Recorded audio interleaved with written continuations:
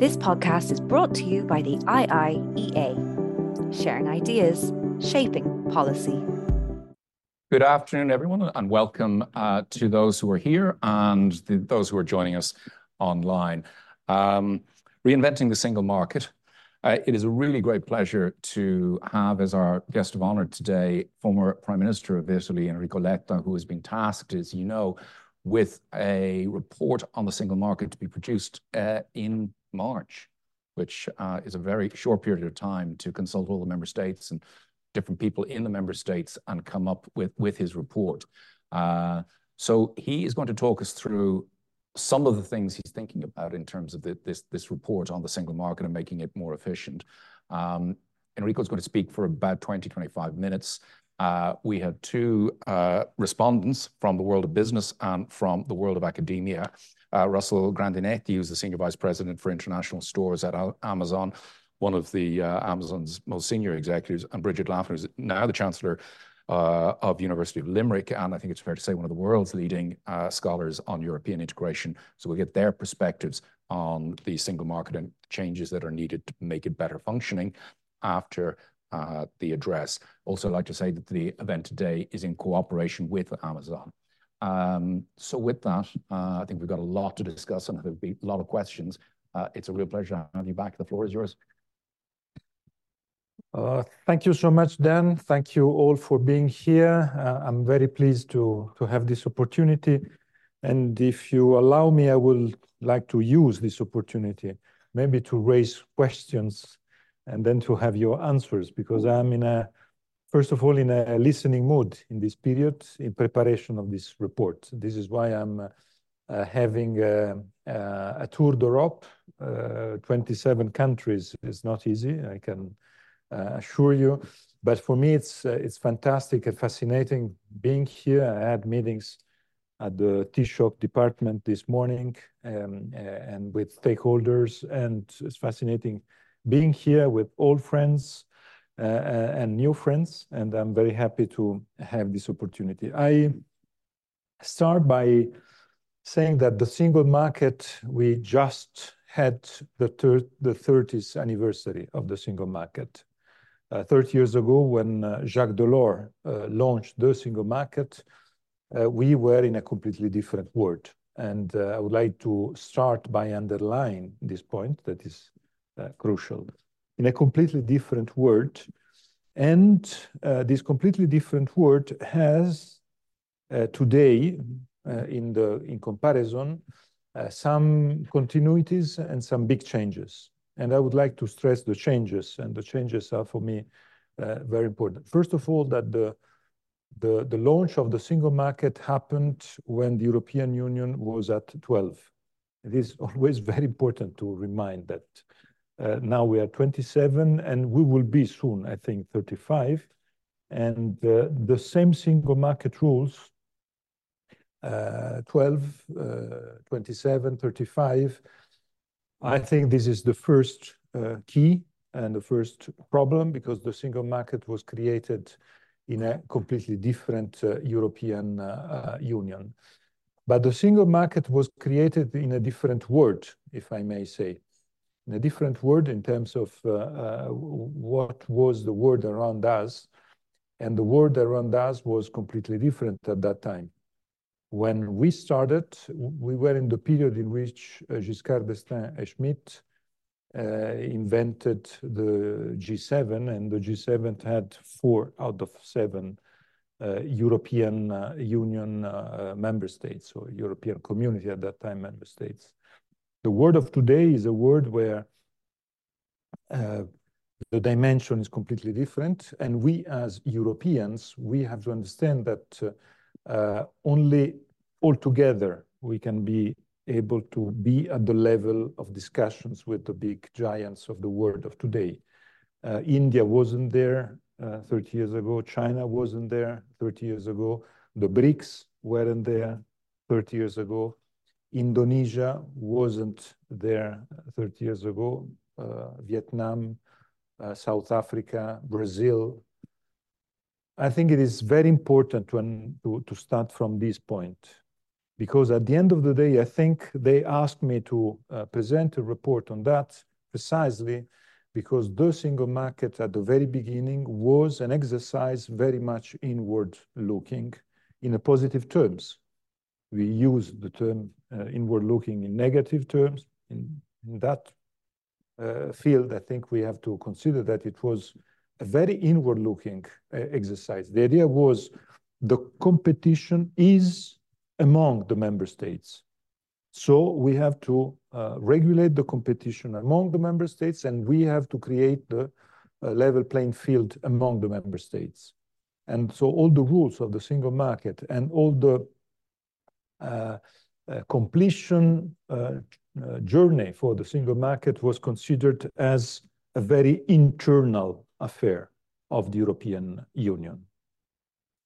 And this is the main difference today, because when I discuss with people, when I think what will be the future of the single market, I start by saying the single market will be both an internal and an external affair of the European Union. And that is, in my view, the main big change and the main big challenge. Because in reality, the single market didn't have the tools, the behaviors, the vocabulary, the wording on being an external tool. We had it as an internal European Union affair. And so my first point I would like to share with you, it is exactly that. How can we have an internal market, a single market,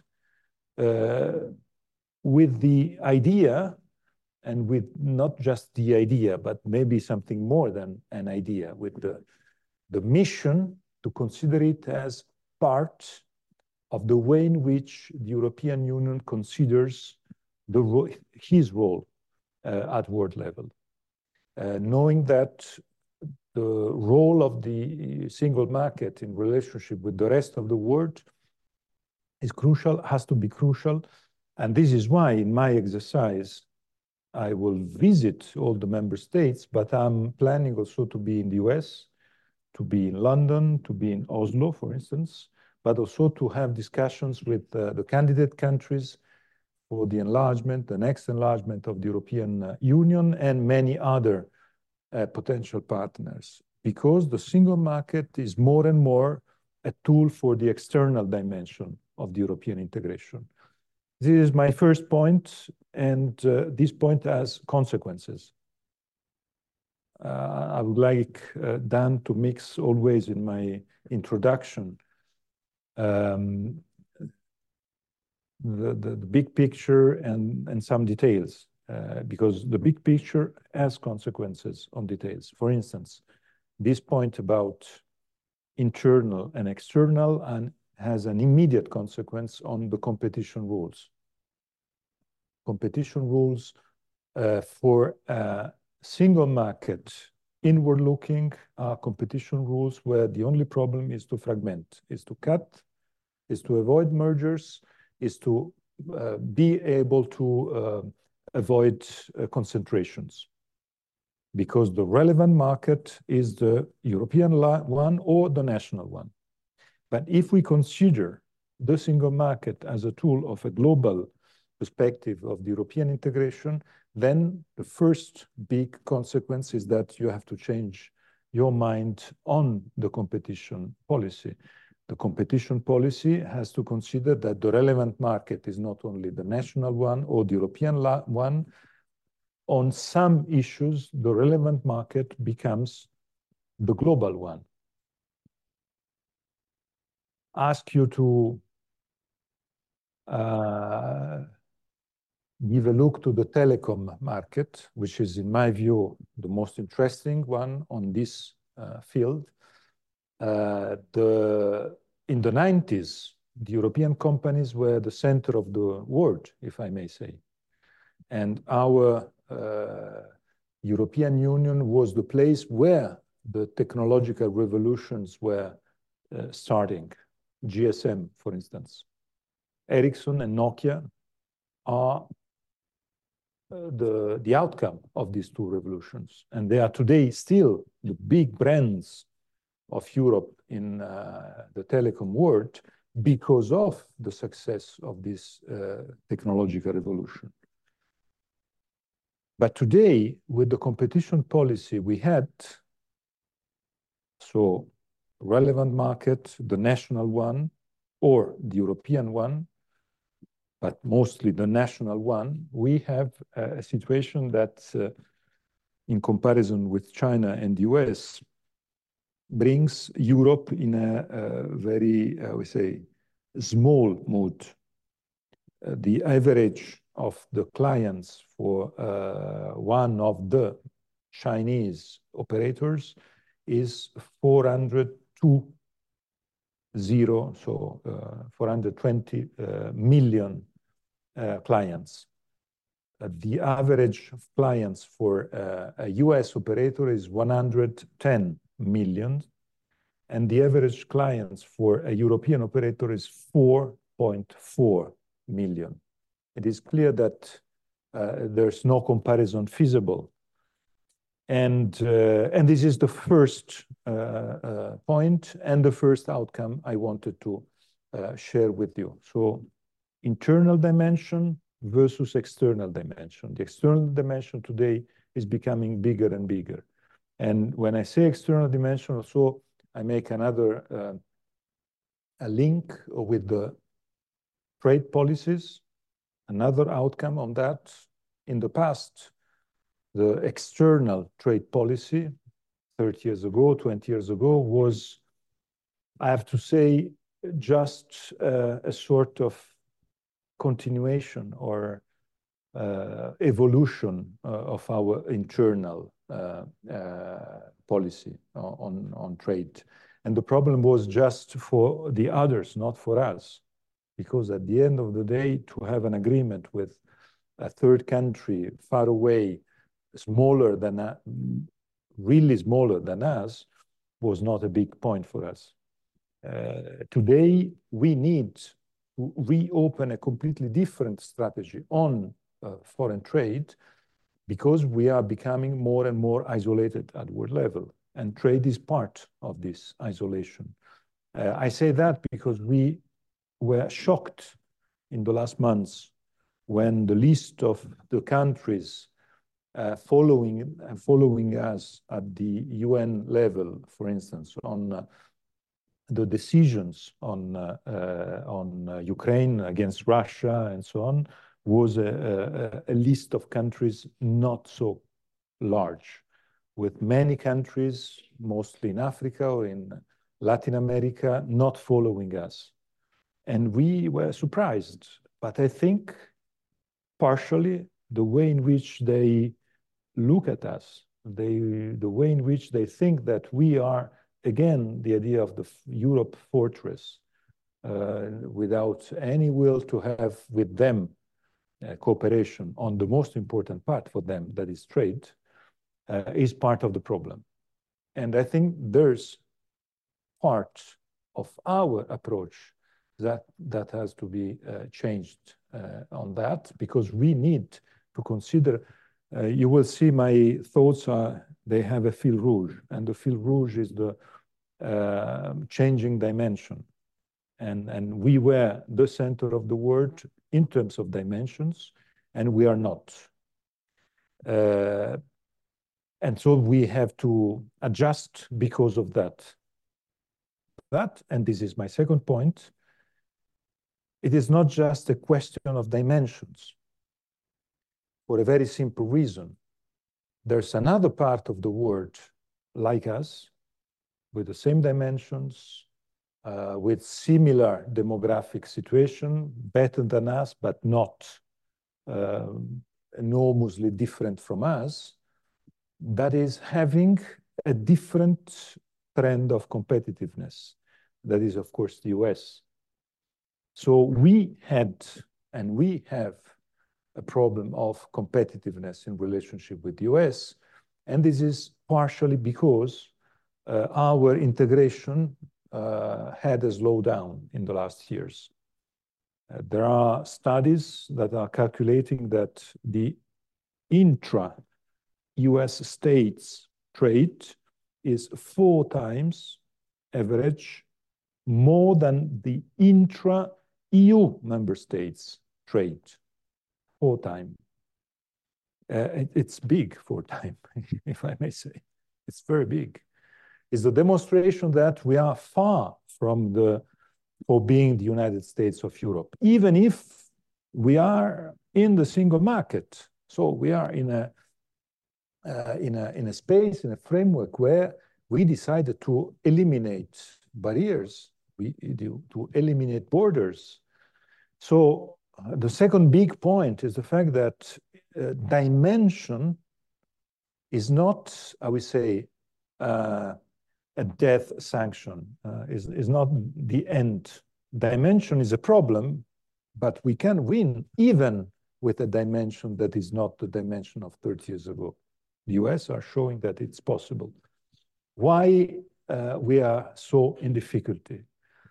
And I have to say, to this topic, my answer is because of fragmentation, because of what we are losing because of the lack of unity.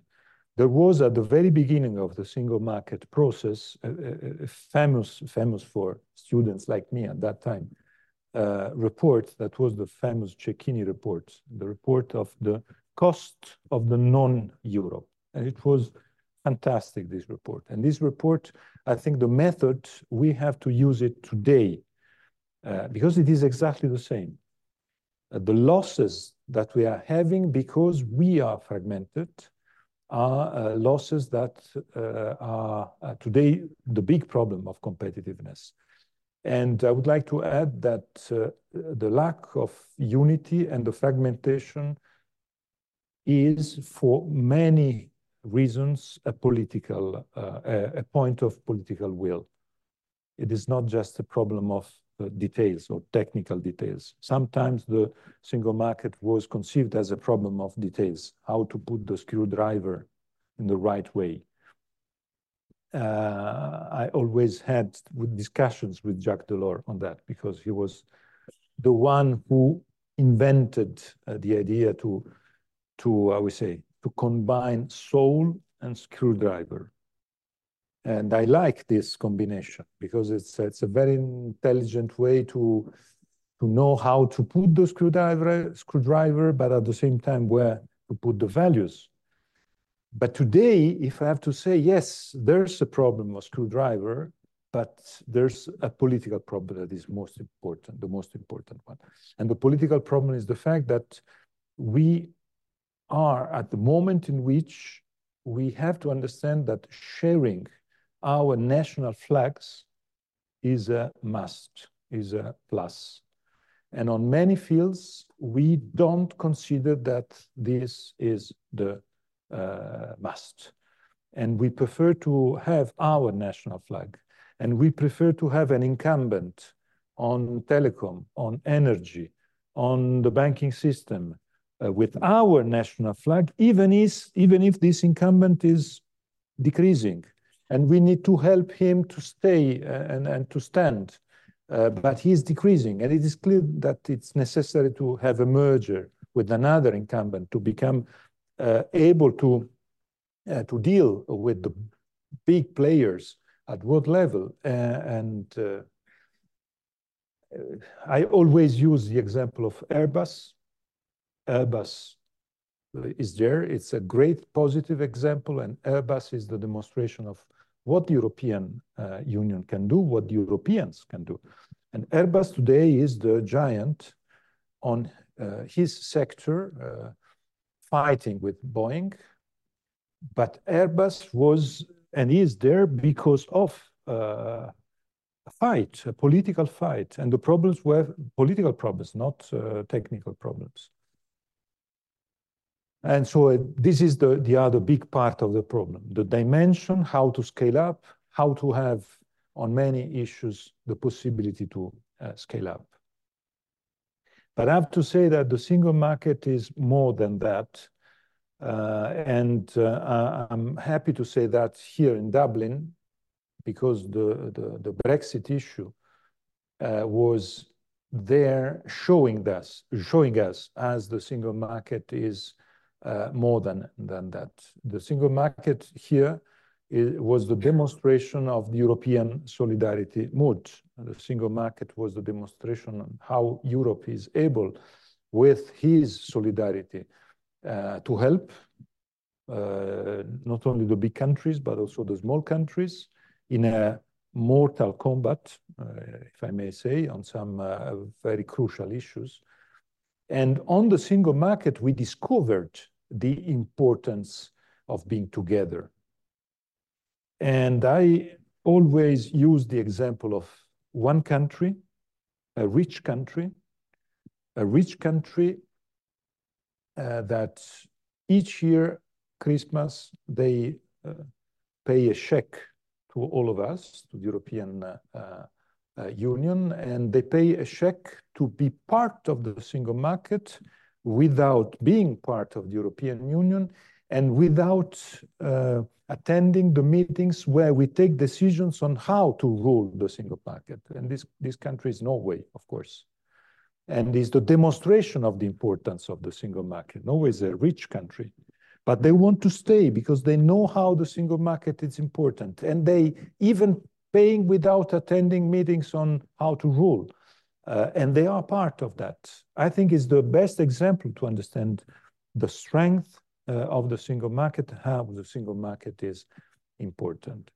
I have to say that, and this is my second part, and I go to the conclusions, the single market can't be just that, and can't be just how to overcome barriers, how to eliminate borders. It is the core. But there are today two main subjects that are, in my view, decisive for putting energies, for mobilizing energies, and for having a stronger single market and more competitive and more effective single market. The first one is the main mission for the European Union for the next 10 years. I think in politics, we have to put priorities. I hate those politicians saying that this is the center, but this is the center too. But this is the center, and this is the core, and this is 12 cores. There's one, number one, then if you say the other one is number two, number three, so politics is having a list of priorities. And I think the first priority, and it is an existential choice for the European Union, is to answer the question, who will pay the green transition in Europe in the next 10 years?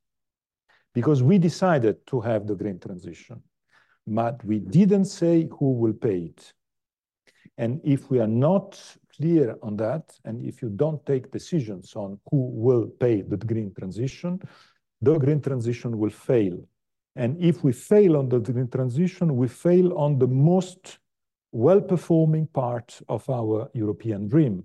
Because if I have to say one topic where we are the number one in the world, this is the green transition. And this is the mission to be in the future sustainable and to be able to change our industrial model through the green transition.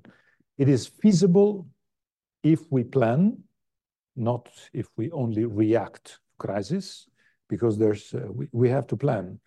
Jacques Delors, when he launched the single market, he launched the single market in the mid-80s with a plan. And the plan, I think we remember very well, the plan was 7 years from 85 to 92. And the plan was established in the Milan Council, 85, and 7 years to get the completion of the single market. And it was a great plan with steps. Of course, he was obliged to adjust this plan because during the 7 years, something happened. For instance, the Berlin Wall or the end of the communism and so on. And then he adjusted it.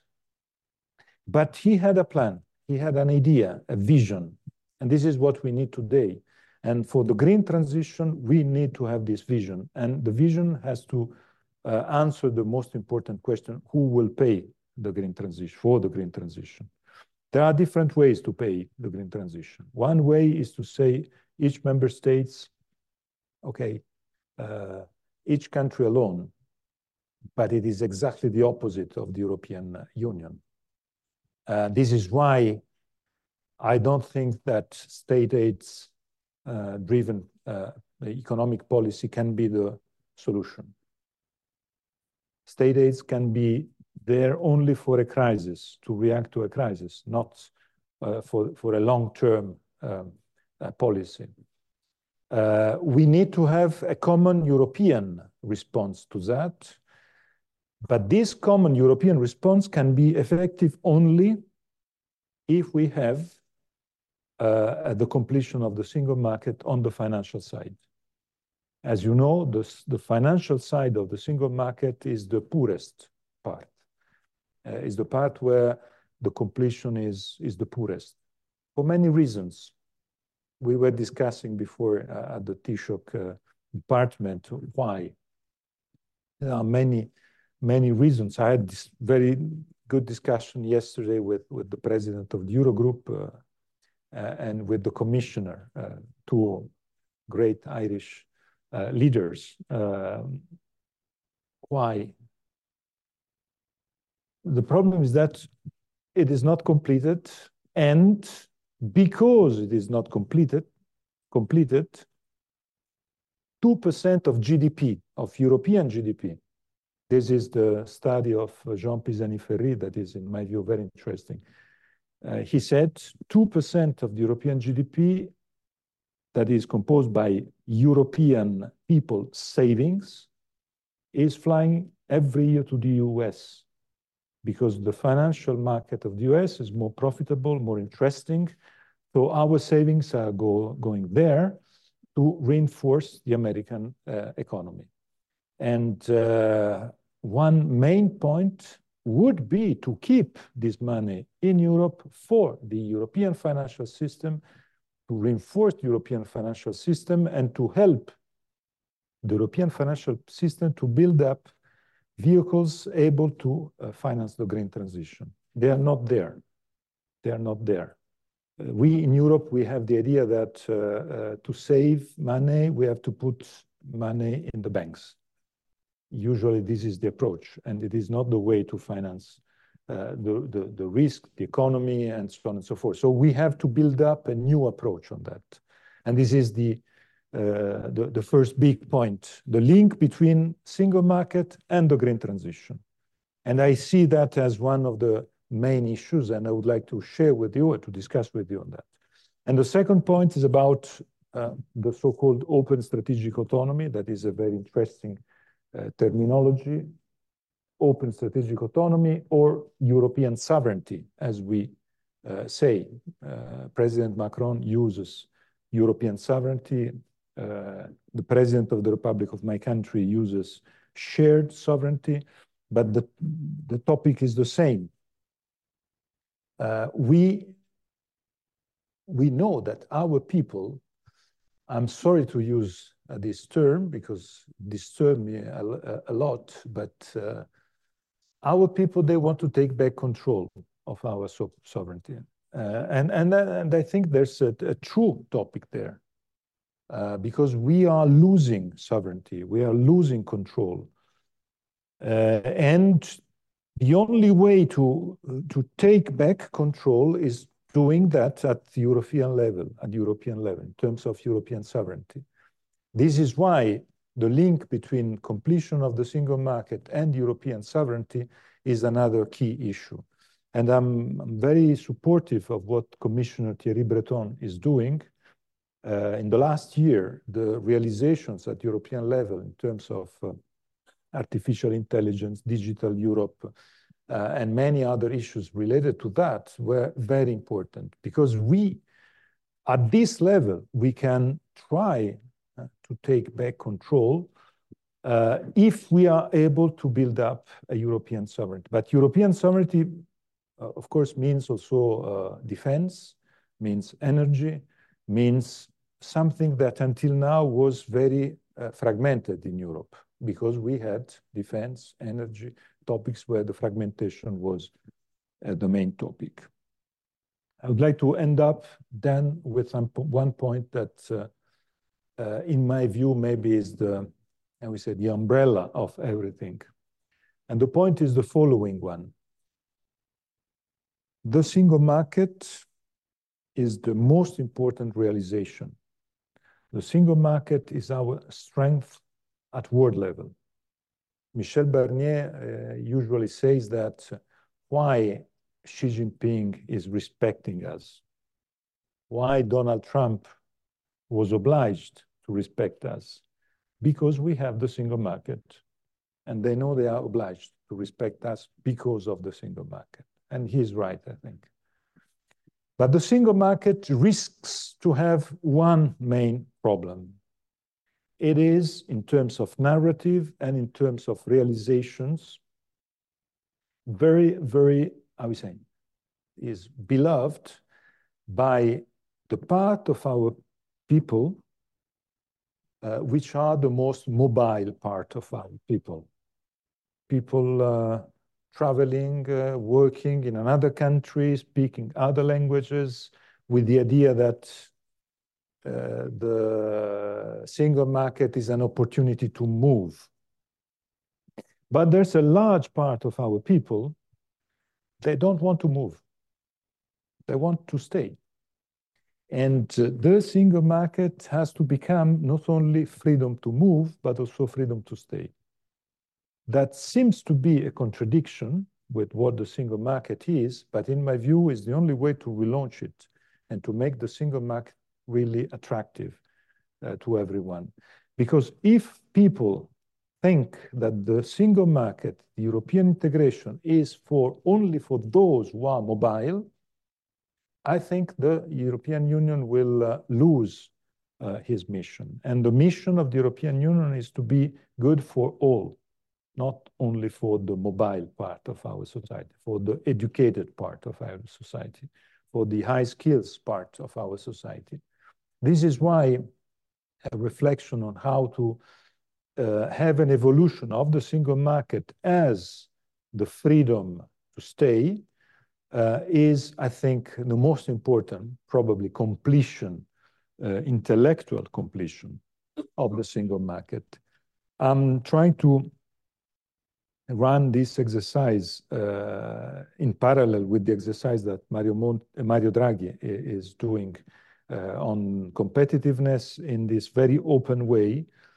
I'm lucky because with Mario Draghi we have a very good cooperation, so I'm sure that we will coordinate our two reports. I'm lucky also because I'm a great friend of another Prime Minister of Italy that had the privilege to write a mandate, to write a high-level report on the single market, Mario Monti, in 2010. I have to say it's quite an Italian job to run these kind of exercises. I am trying to run this mandate in a very free and open mood. I'm in a phase of my life in which I have no further political career to do, nothing to lose, but I'm passionate of Europe. I think Europe needs a relaunch in this very moment, and we need at world level a European Union more ambitious and more effective. And I strongly hope that thanks to the collective exercise that here too we are doing on my mandate, on my report, we will be able to help this relaunch of the European Union. Thank you.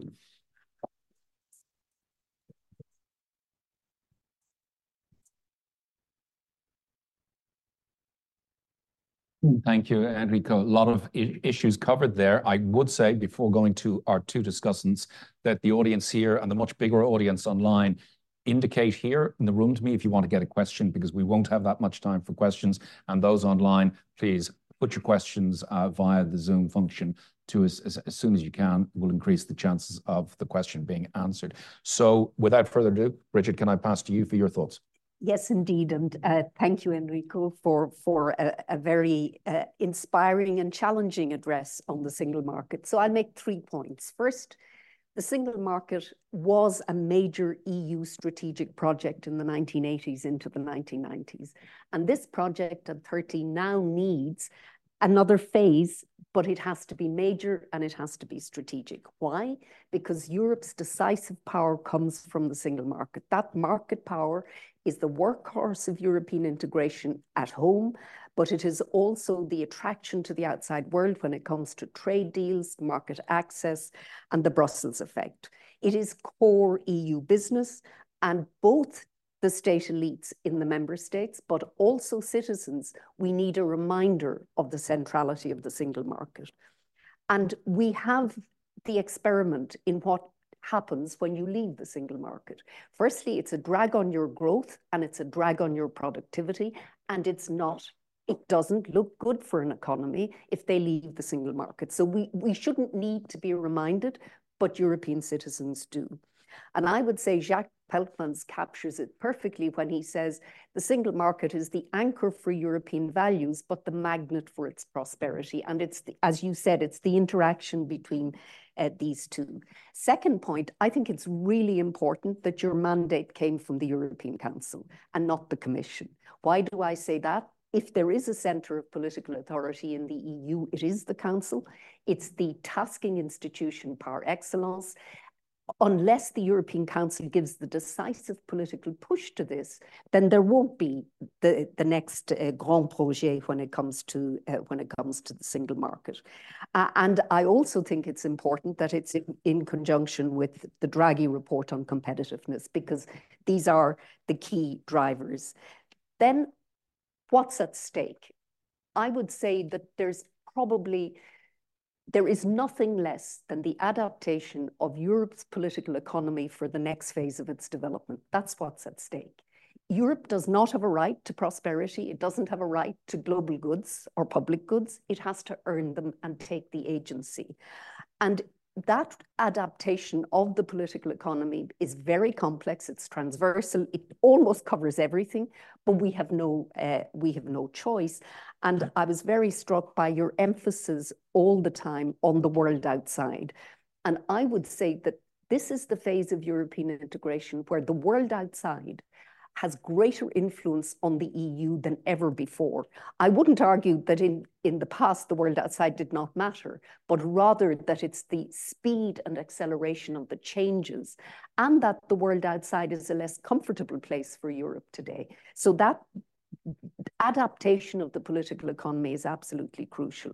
And then in terms of the content, there's the whole area of economic security, Europe's vulnerabilities, infrastructure connectivity, both hard infrastructure, but also digital, energy, absolutely huge, and the digital transition, and all of that underpinned by the need to green the economy. So it is transversal, and it's big. All of it matters. But all of it matters, but the prioritization is absolutely crucial. So then the question is, how will it be funded? And here I think there's a need to think about the balance between public and private power in the EU and public and private power in Europe more generally. The liberal turn in the 1970s and 80s came from the fact that the public had crowded out the private. So we can't go back there. But there is a space now for public power. You cannot, the green economy will not be done just by the private sector on its own, but it needs the private sector as well. So that how the private and public power interacts and intersects matters, the role of the private sector. And then finally, the question is how to get there. So the single market had a grand bargain. It had firstly discursive power. 1992 captured the imagination. not only did it capture the imagination, but it led to anticipatory change. The minute 85, 86, 87, companies in Europe began to think, this is serious, this will happen, and we better get ready for it. And I remember breaking the lights near Stephen's Green one time in about 1880 or 1988, and a guard shouting at me, you won't do that after 1992. So it had captured the popular imagination and not just business and the politicians. Then there was a bargain, the treaty changed what was needed in order to get there. And then there was a calendar. It was prosecuted, these laws, these laws, these laws, and these laws, and then underpinned by the doubling of the structural funds, which again was very important. So what is the required grand bargain in Europe at this phase in order to pay for the greening of the economy, in order to make sure that Europe responds to the fragmentation? Because of course the single market achieved an awful lot, but economics doesn't stand still, political economy changes. And so it, in a sense, is the adaptation of Europe's political economy. What does Fit for 55 mean for Europe? And I think it's a pretty stark choice for Europe, because we're going to be a smaller part of the global economy. We're going to be smaller in terms of demography, but we have great strengths and a depth of social capital. So Europe has a choice. Does it want to go down the tubes in considerable style, or does it want to take its future in its own hands? And I think it's as stark as that. And so it's interesting that both the soul and the screwdriver are needed again for the next phase of European integration.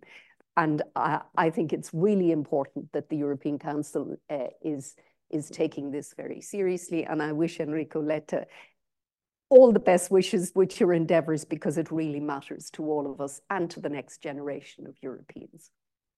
Thank you. Thank you, Bridget. Some stark stuff there. Ross, over to you. Thank you. Thank you, Dr. Letta, and thank you to the IEA for inviting us. I'm proud to be here on behalf of the 150,000 Amazon employees across Europe that power our business. And but I have my own individual story. I've been at Amazon 26 years. I joined the company when we sold books, and we did it in the US. It was 100 people in a 4-story office in Seattle. And I was very struck by your comments about the level of trade between US states and comparing that to the EU. I think it's incredibly useful. We did not, the 100 of us in this 4-story building did not spend a lot of time thinking about how hard it was to sell in Nebraska and how hard it was to sell in Florida. If I think about the state of our business, and I don't mean to brag about the scope of our business in Europe, but we support 125,000 small, medium businesses who sell on Amazon across the single market today. Quite proudly, I mean, over 60% of all the units we sell in Europe are for small and medium businesses, and small and medium businesses are 2/3 of the workforce in Europe, and they are made up of the people who stay. We were reviewing some small businesses in Europe recently. One of them comes to mind. There's a 3-generation family-run cashmere business in Tuscany by the Dondoni family. They used to make cashmere private label for the big brands, and they decided to make their own sweaters and sell them directly to customers, and they do so on Amazon. This is the classic European business you want to see flourish, and for which the single market should be a dream. And yet today, when they sell in each member state across our marketplaces, they have to file VAT in every single country every year. We've actually done a ton of work to file VAT on behalf of the 125,000 Amazon sellers. I believe Amazon might be the largest VAT filer in Europe today. But this is precisely the kind of thing I would recommend, not only that we think about where Europe needs to go in this next legislative session, this next period of time, next 5 years from the top down, but if you work up from the bottom of individual businesses and how they can trade and how you can bring about this way of creating the giants of Europe that I read about so frequently. Even just to move move goods between member states is far more complex today than I think most people perceive. And then if we think about this question of green, another seller we were discussing recently, we have a German seller called NCC Design. They sell lights and lighting products. Because of the, I think, incredibly good thought process within Europe to be a leader in helping build a more green economy and a green world, they actually, because their products have some batteries and some other electrical components, they need to file for registration numbers because of the components inside the lighting products they make. To sell all their products outside of Germany where they're based, actually to sell their products on Amazon, they need 16 different registration numbers from 10 different authorities in the 3 countries in the EU they sell in. It costs them about 5,000 euros per number. It takes about 16 weeks to do. So like, this is really where the rubber meets the road in terms of removing barriers. And then we have this question of moving things across borders where, you know, for that green economy, the kind of charging network, how to actually move trucks across borders. I don't know if it's true that trucking and transportation looks like telecom, but I can tell you from a carrier perspective, that fragmentation, you look at the size of the trucking companies with whom we work across Europe are very small and very fragmented and frequently member state specific. So if I were bold enough to offer some advice in thinking about important dimensions of this question of how to help the single market achieve its great purpose, and Lord knows you and we have come a long way. When we launched Amazon Germany in October of 1998, our prices were in Deutschmarks. Notwithstanding the existence of the EU, we still didn't have the currency yet. That came a couple of years later. And we've been on this journey to help make Europe competitive. That is very real. So I manage the business in all the countries of the world outside the US. I have to think about where to locate teams and capital in different places in the world. And the fact that when you collect Europe as one economy, it appears second in the world after the US helps me think very quickly about Europe. And everything you all and we all can do together to actually make it function that way will let us continue as a, sure, headquartered outside Europe, but nonetheless very much part of the fabric of employment and commerce inside Europe contribute. And I think it will also contribute to the separate goal, which I know the EU has, of allowing European companies not just to grow big within Europe, but give them the capability, having grown here, to then go other places in the world, which I think today may hold them back in some respects. So those are some of the things that came to mind when I heard you talk, Dr. Thank you.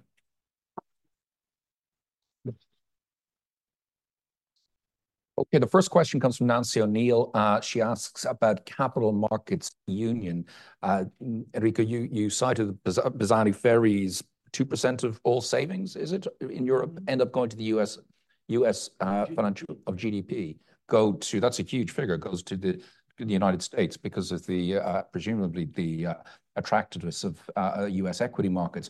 Could you talk a little about how better financing structures in Europe is part of your report?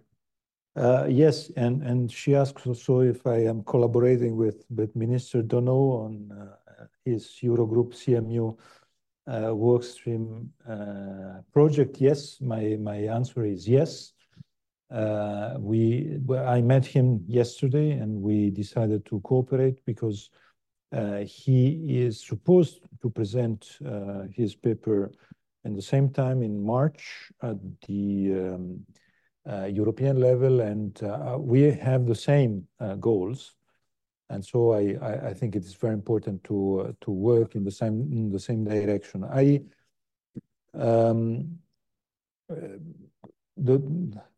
The main problem is the fact that at the European level, we had until now on CMU, on the Capital Markets Union, a long list of important things to do.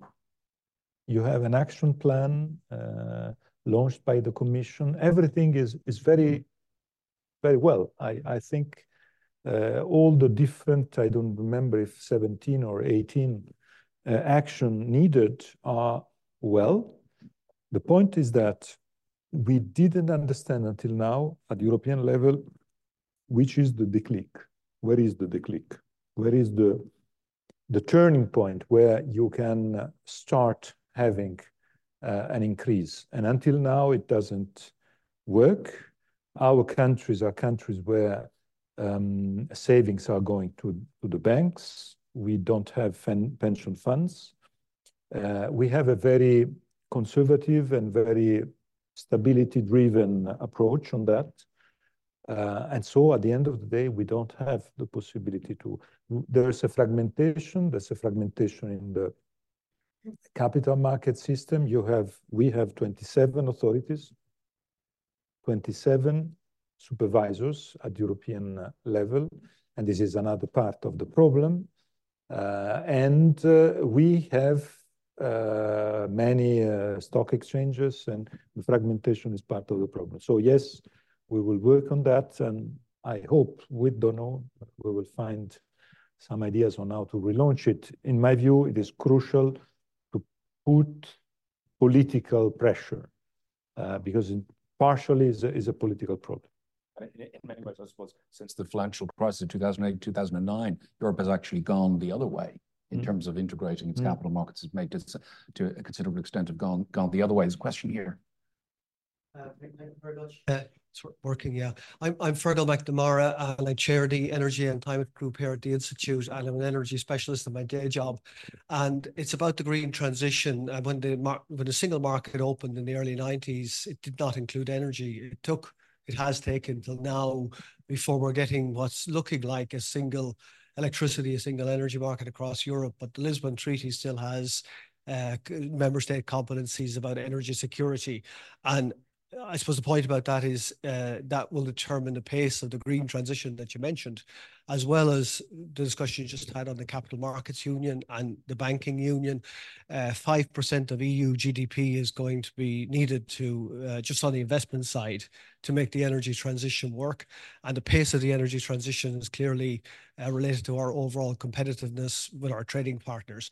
So I'm just asking that question, how you would bring in the new single market that we've been talking about, those three sectors together, the energy sector for the green transition, the Capital Markets Union for the financing, and the Banking Union to make all those three work in a single European integrated market. Thank you, Dan. I have to say that on Energy Union, we paid the cost of the fact that in the past, energy was the first part of the single market that was eliminated from the table. For a very simple reason, because when Jacques Delors started by saying that we will have the single market, and the single market will be à tout azimut, as the French say, then the member states said yes, and the member states, the 12, not Orban, just to be clear, the 12, they said yes, but then they started to say yes, but energy, how can we have energy altogether? Each country has its own strategic interests and so on, and so no energy. Telecom is strategic. It's a national, it's a question of national strategic interest. So no telecom.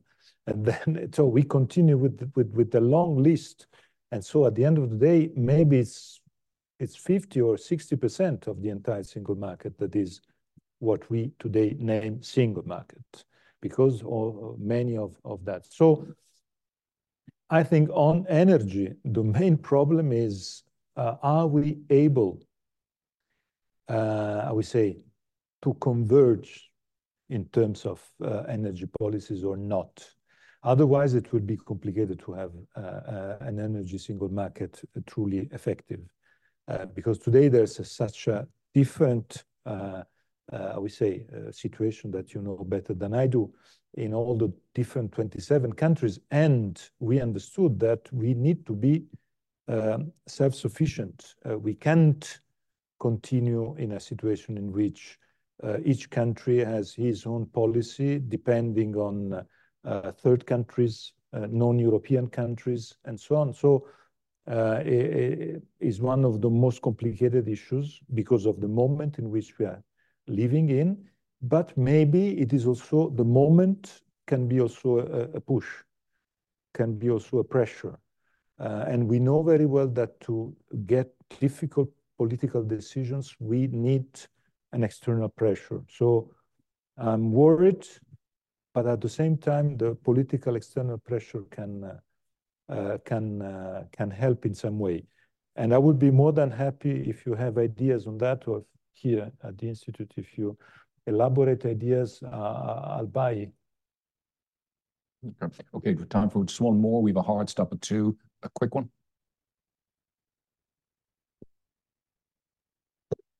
Thank you very much, Francis Jacobs. Two quick questions. One is on the internal and external aspect of the single market. And I always remember Mario Monti arguing that single market was much better than internal market as a name because it reflected these two aspects. How do you, if you have to look at Europe in a broader competitive world framework, how do you make sure that there aren't new distortions within the European Union between the center and the periphery and between the large and smaller member states if you revisit state aids? And my second question, very, very brief, is I was very struck by your phrase for freedom to stay. And how do you think that that can be implemented within the European Union? Presumably there's a social dimension, there are all kinds of dimensions, but I'd love to know your ideas on how you think that could be improved. Certainly the first one too. Now, on the second, I think there are so many topics. Services of general interest is part of the problem, because we are having a big cleavage between those living in big cities, when you have hospitals, when you have centers, services, and those who are living in the rural areas where you don't have all these facilities. And I used to live in France during the period of the Gilets jaunes. And for me, ça me travaille beaucoup. It was a very interesting experience being there in that period, because the topics are the same that we are living in, we're experiencing in Italy, in Spain, and I'm sure that here too. And at the end of the day, Brexit was also something not so far from these topics. So it's on state aids, small and big countries. I think the key point is that we need to have a European facility to avoid national state aids, a European fiscal capacity, and a mix between public and private. And if, as Birgit just said, if we are able to do so, we can avoid state aids. Otherwise, the push from the very center of the industrial capacity of the biggest countries will be too strong to be, I would say, stopped by the small member states at the European level. This is my guess, because when you have the German automotive industry arriving there and saying that if we continue like that, we will destroy not only our industry, but also the Italian one, the Spanish one, the Romanian one, because you have all the supply chain that are connected, it is very difficult to say no. This is why we need to have the alternative. But the alternative is also through what we discussed today. Right, thank you. Good, we've just gone over after 2 o'clock.